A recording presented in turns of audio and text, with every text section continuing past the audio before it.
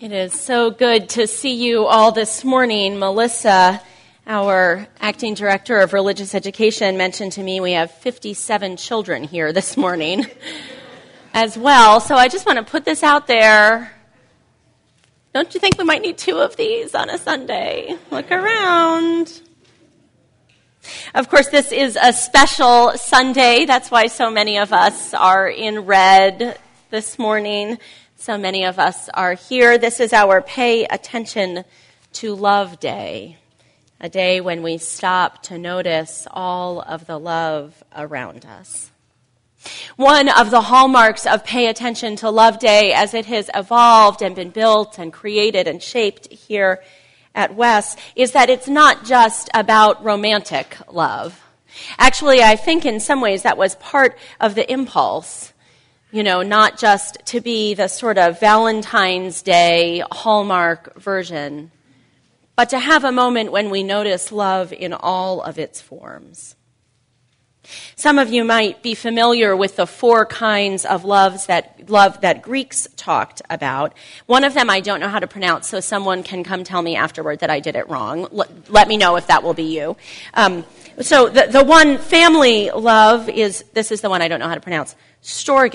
What do you think? Anyone? Greek? No. Great. Oh, then that's how you say it. Storge, that's family love, how we love those in our family. Phileo, that's platonic love, how we love our friends. Eros is romantic or sexual love. And then agape. Agape is the best one, of course. Agape is the kind of love that expands to include all of humanity. Religious communities often talk about agape love, what that means in our lives. How can we have that much love?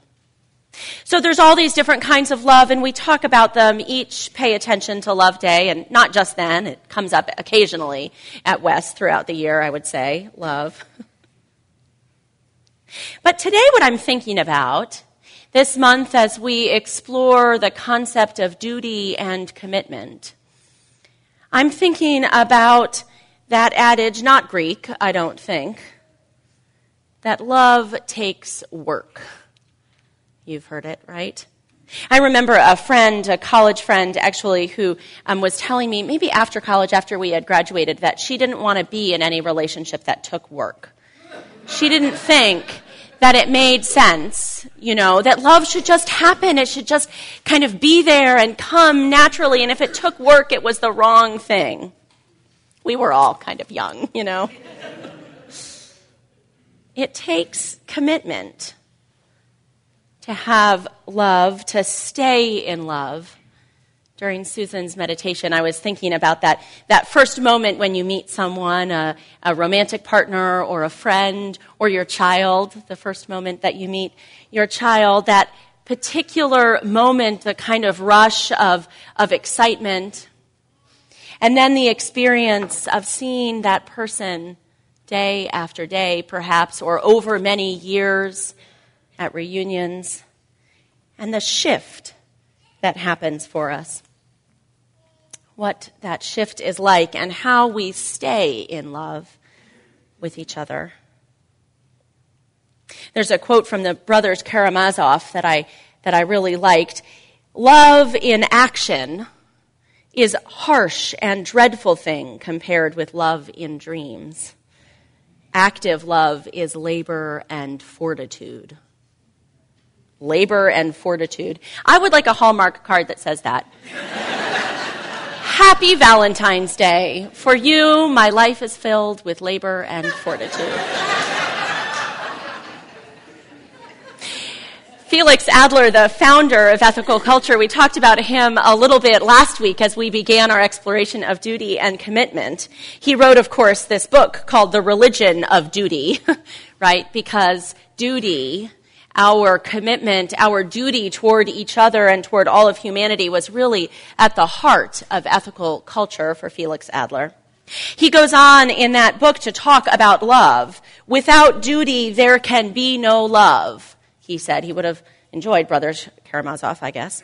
Without duty, there can be no love. It's another Just perfect for a Hallmark card kind of phrase. Now, Felix Adler actually had some sort of complicated feelings about marriage, about women, a little bit complicated there in the 19th century, and about divorce as well. He was strongly against divorce, which was uncommon in his day. But, he lived until 1933 when it was becoming just a little bit more so. And now, in our societies, we often struggle with what to do with Felix Adler's thoughts about divorce, what to do with his insistence that couples stay together at all times. I actually looked at the quote about it, and I couldn't even really share it here because it was really kind of depressing. He essentially says, if you don't love each other at all, just keep doing your duty forever. He does talk about being able to find a kind of personal satisfaction through that duty. And the thing I like about it, the thing that I think is redeeming, is the idea of the insistence on having some kind of duty toward those we love, a sense of commitment to care for them even when we don't feel great love in the moment. Now, his thoughts about divorce were before second-wave feminism, before the women's movement, and before really an understanding that women or men, that we might look for a kind of personal satisfaction or fulfillment in our relationships. But I think there's something there, something about what commitment in any relationship looks like, something we might still be able to draw from. I want to pause now for a special piece of music this morning, which Art will share with us. This is a song that Art wrote, and it's a biographical song. Is that right, Art? Yes. A song about his own life's story. I invite us to listen. Art and Anne, thank you for that music and for those words. What it brings up for me, and what Adler's writing brings up for me, is where we now can find the space between the kind of rigid understanding of relationships, till death do us part, even if no one is happy, it's harmful for ourselves and our children, it doesn't work at all anymore, and the sort of, we'll love each other till we just don't feel like it anymore, which might be, next week. How do we find the right balance there? How do we express our sense as ethical culturists, as progressive religious folks, of duty and commitment in love? I actually think that part of the answer may be in shifting the focus, as this Pay Attention to Love Day does, from romantic love to all kinds of love. Thinking about the multiple kinds of commitments we have in our lives, not just those in a marriage. And of course, I think at those same times, too, about people who end their relationships and keep their commitment to each other. Have you seen that happen? People that continue to raise children together, to care for each other, to be present in each other's lives, even as one kind of commitment they have shared has ended. But I think, too, about friends who care for each other through long illness as their friendship changes. I think about parents and children who care for each other. I think about all of the ways that we are invited to show commitment in our love. And the question, I think, is how we keep that love going, how we make sure it doesn't drift away, whatever that might mean for us. There was a New York Times article, it was in Modern Love. Do you know that series, Modern Love? They're really fabulous little essays, personal essays about what love means in people's lives. And there was one a couple of weeks ago written by Mandy Len Catron talking about falling in love with her current partner. And talking about a study that a psychologist, Arthur Aaron, did a number of years ago. It's a study that has it takes two people who've never met before, and they ask each other 36 questions and answer them with each other. They're in 3 sets, these 36 questions. And then at the very end of the 36 questions, they have to stare at each other's eyes. They keep eye contact for 4 minutes. That is a long time, FYI. So they ask these 36 questions of each other in 3 sets, each one increasingly intimate, although none of them at all sexual. It starts with number 1, given the choice of anyone in the world, whom would you want as a dinner guest? It's kind of fun and light. In the second set, number 16 is, what do you value most in a friendship? Number 24, how do you feel about your relationship with your mother? That might be like a 6-hour answer. I don't know how long they gave people. And the last one, number 36, share a personal problem and ask your partner's advice on how he or she might handle it. Also ask your partner to reflect back to you how you seem to be feeling about the problem you have chosen. 36 questions. It must take hours, these questions. And so Arthur Aaron, the psychologist, did this study many years ago and talked with the participants who'd never met before, how they felt about each other before. Of course, they didn't feel anything about each other. They hadn't met, right? And then how they felt about their partner in this study afterward. At least one of the partners got married after the study. They invited the entire lab to come. And the point of the study, actually the title of this article about it that Mandy Lee Catron wrote, is called How to Fall in Love with Anybody. The point of the study, and really what came out of the research, was that if you ask someone these 36 questions and answer them, and then stare in their eyes for 4 minutes, you've got a pretty good shot at falling in love afterward. There's an aspect in this, I think, of vulnerability. That's what you see as you ask these more and more intimate questions. Catron writes, we all have a narrative of ourselves that we offer up to strangers and acquaintances. The story we tell about ourselves, right? We all have a narrative, but Dr. Aaron's questions make it impossible to rely on that narrative. She's talking now about asking these 36 questions of a man she knew a little bit, and they decided to take the experiment together. Ours was the kind of accelerated intimacy I remembered from summer camp.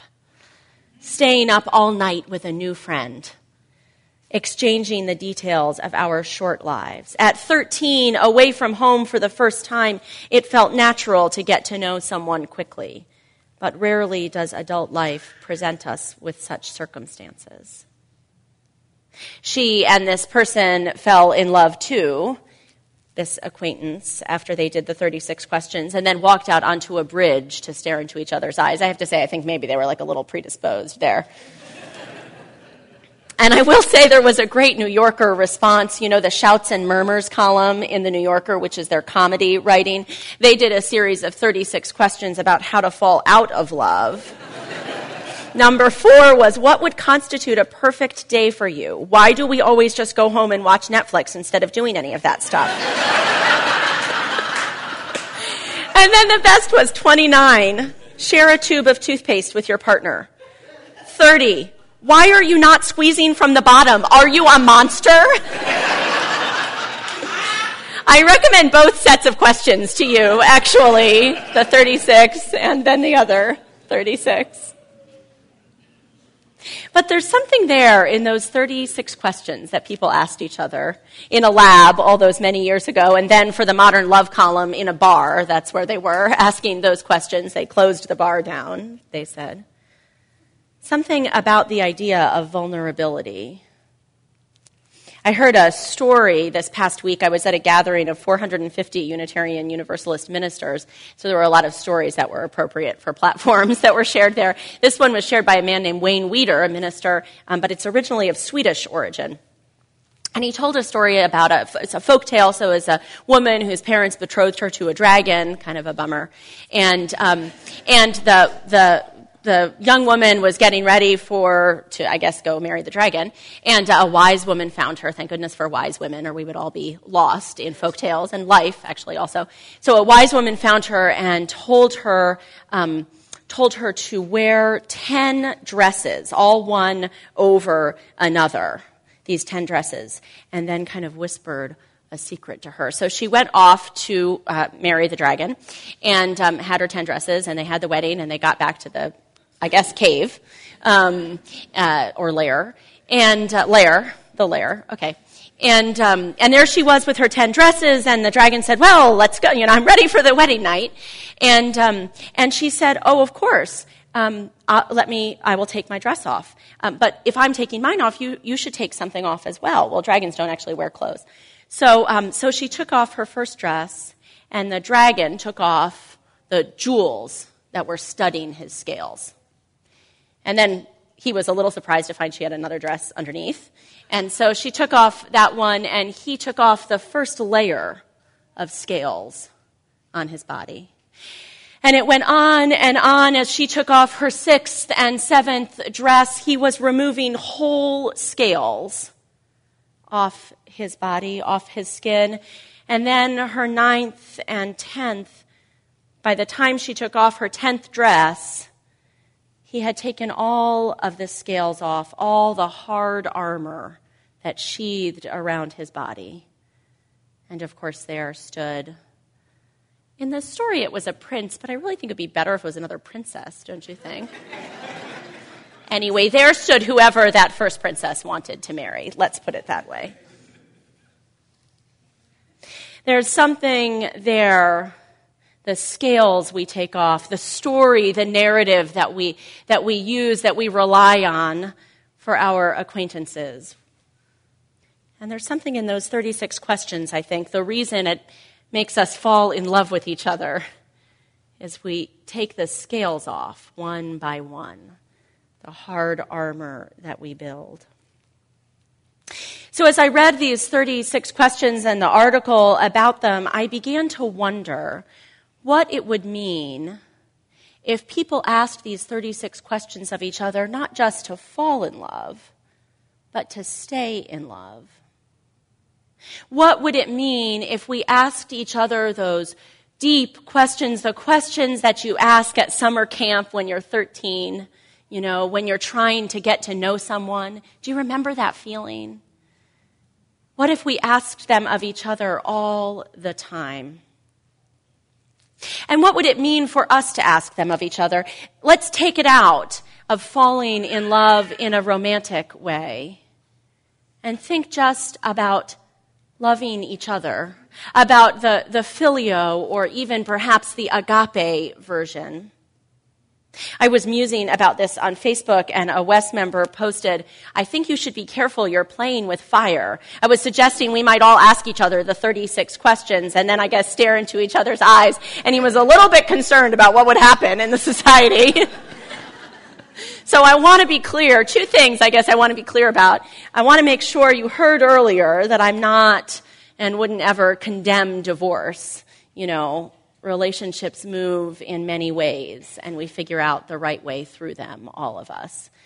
And I also want to make sure that you hear that I'm not saying that we should all fall in love with each other in a really intense 36 questions bar and then on a bridge kind of way. That would be some other community. That's not this one. But what would happen, though, if we did all fall in love with each other in that agape kind of way? What would it mean if we kept asking each other those questions? The ones that peel back the scales. What's most important about a friendship to you? How would you approach this problem I'm having in my life? And what do you think about the way I'm approaching it? Catron says, it's astounding, really, to hear what someone admires in you. It's one of the questions, to name 3 things you admire about your partner in the test. It's astounding to hear what someone admires in you. I don't know why we don't go around thoughtfully complimenting one another all the time. What would it look like, I wonder, if we did? There's a children's folk song that I really love. It's on one of the CDs we play regularly in the car.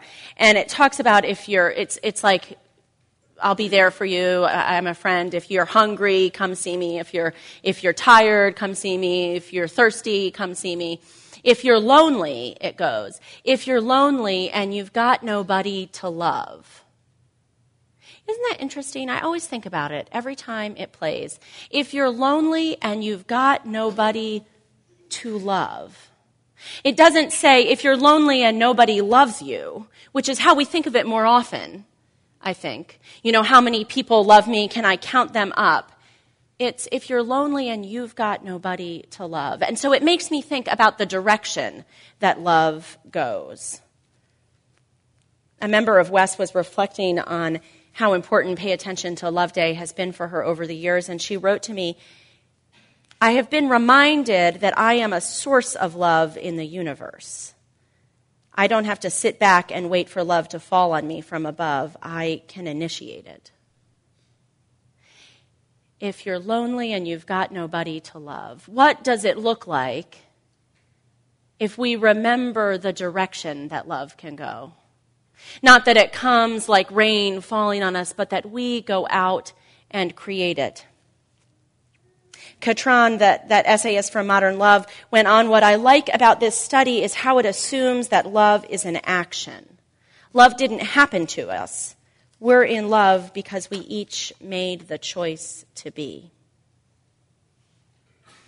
So there's something there in all of this, in the 36 questions, I think. There's the idea of vulnerability, of peeling our scales away. And then there's the idea of commitment, of asking the questions of each other, choosing what would happen if we went around thoughtfully complimenting each other all the time. What would happen if we kept asking the questions of each other? Who are you, really? Beyond the story, beyond the narrative that you tell, behind the mask that you put on.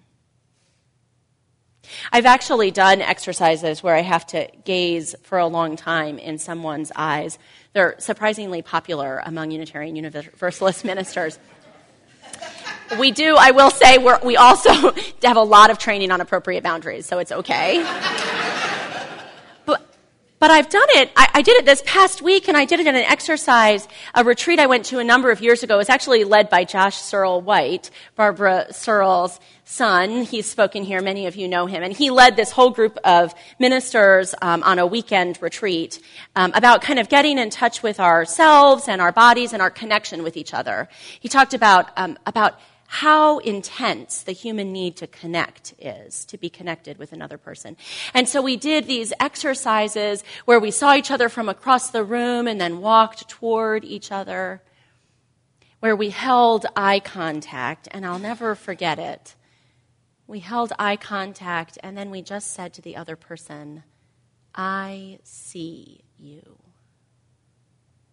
That's all. I see you.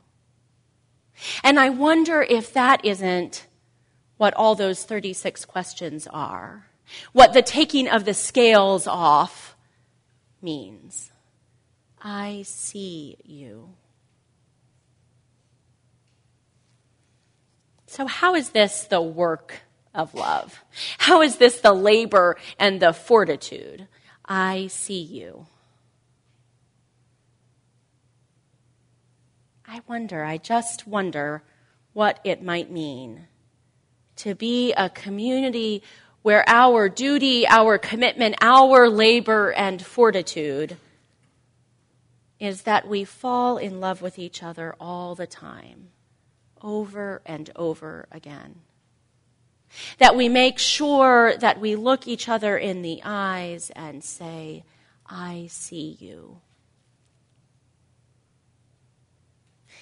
You've got a little packet there of new member bios. We'll welcome 19 new members, actually, later this morning. And I love the bios that people send in. They're always all different from each other, and people have done such sort of interesting things, and then sometimes they'll include little, funny parts about themselves. Someone in there, their hobby is smashing the heteronormative patriarchy. That was good. But the reason I love those bios really is that they welcome us into that knowing each other. The best part of them is not the story or the narrative we tell. It's the invitation to ask more questions. I wish we had a bio for every person, or maybe we had a ceremony every week, that we welcomed each other to ourselves again and again, introduced each other over and over again, asked each other the questions, and watched the scales slip away. So that's my hope, I guess. That's the Hallmark card I might write. Take off your scales. Tell me the true story of you. And I promise, over and over again, to keep asking the questions that help me fall in love. May it be so for you and all of us in this community.